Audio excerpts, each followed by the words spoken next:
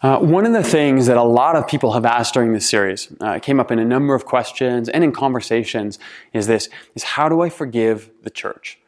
Or maybe this, how do I forgive the company that I used to work for? How do I forgive this organization that hurt me or offended me in some way?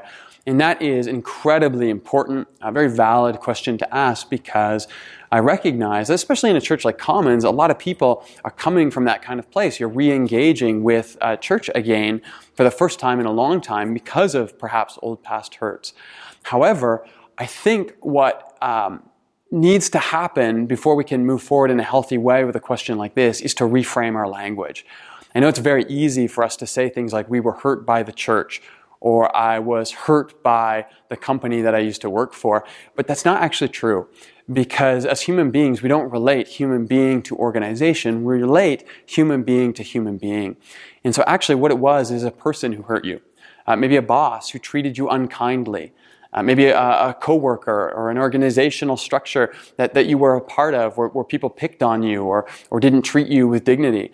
Perhaps, and this one cuts the most deep, a religious leader who claimed to speak on behalf of Christ's body, the community, or on behalf of God himself, and didn't treat your story with the dignity that it deserved. They were harsh with you in some way and they hurt you.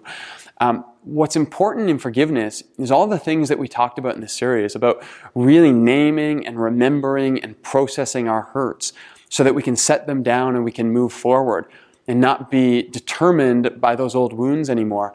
But to do that, you need to be honest with yourself, that it wasn't the church who hurt you, it was a particular person. And so part of moving past that is actually going back and thinking through and remembering what happened and naming that person and saying, this person hurt me, and this is how they hurt me, and this is why it cut me so deeply. Because that's the only way that you can actually begin to say, okay, now I know what that pain was.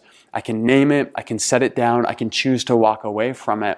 And that's the only way that you can look back on that person and begin, as we talked about in the last week of this series, to actually hope the best for them, wish the best for them, pray for them, even if you have new boundaries in your life, but you can actually drop that anger or that bitterness towards them. You actually have to name it.